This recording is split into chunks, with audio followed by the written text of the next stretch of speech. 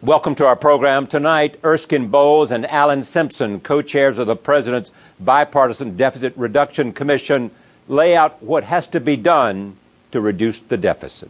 If you just rely on deficit reduction through cutting, and you want to exclude Social Security, Medicare, and defense, and of course interest, then you'd have to cut everything else by about 60 to 65%. You can't do that either. What we've got to do is some combination. Alan and I have come out with a plan that's balanced, that takes $4 trillion out of the deficit over the next 10 years. I think that's the kind of thing we have to do. And if we don't, the markets are going to force us to. You wanted to ask me that same question. I do. And I can tell you exactly how we got here. For the last 75 years, you were sent to Washington to bring home the bacon. And I remember in my second term in the Senate, I went back and somebody said, "You haven't helped us out here get a new dam or a new visitor center or whatever." I said, "No."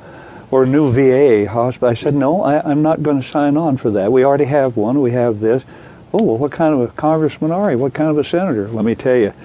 And when you went home to your district, you had staff around you.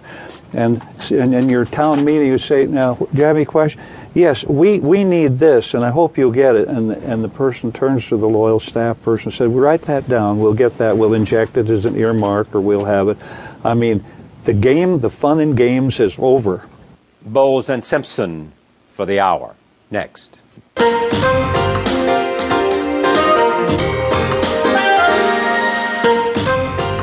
From Washington, D.C., this is Charlie Rose. Erskine Bowles and Alan Simpson are with me in Washington this evening. They are the co-chairs of President Obama's Bipartisan Deficit Reduction Commission. Last week, they offered a sweeping plan to cut more than $3.8 trillion over the next decade. Their plan includes an increased retirement age for Social Security, the elimination of popular tax breaks, and cut for Medicare and defense spending. 14 of the Commission's 18 members must agree to a final plan by December 1st to earn a vote in Congress.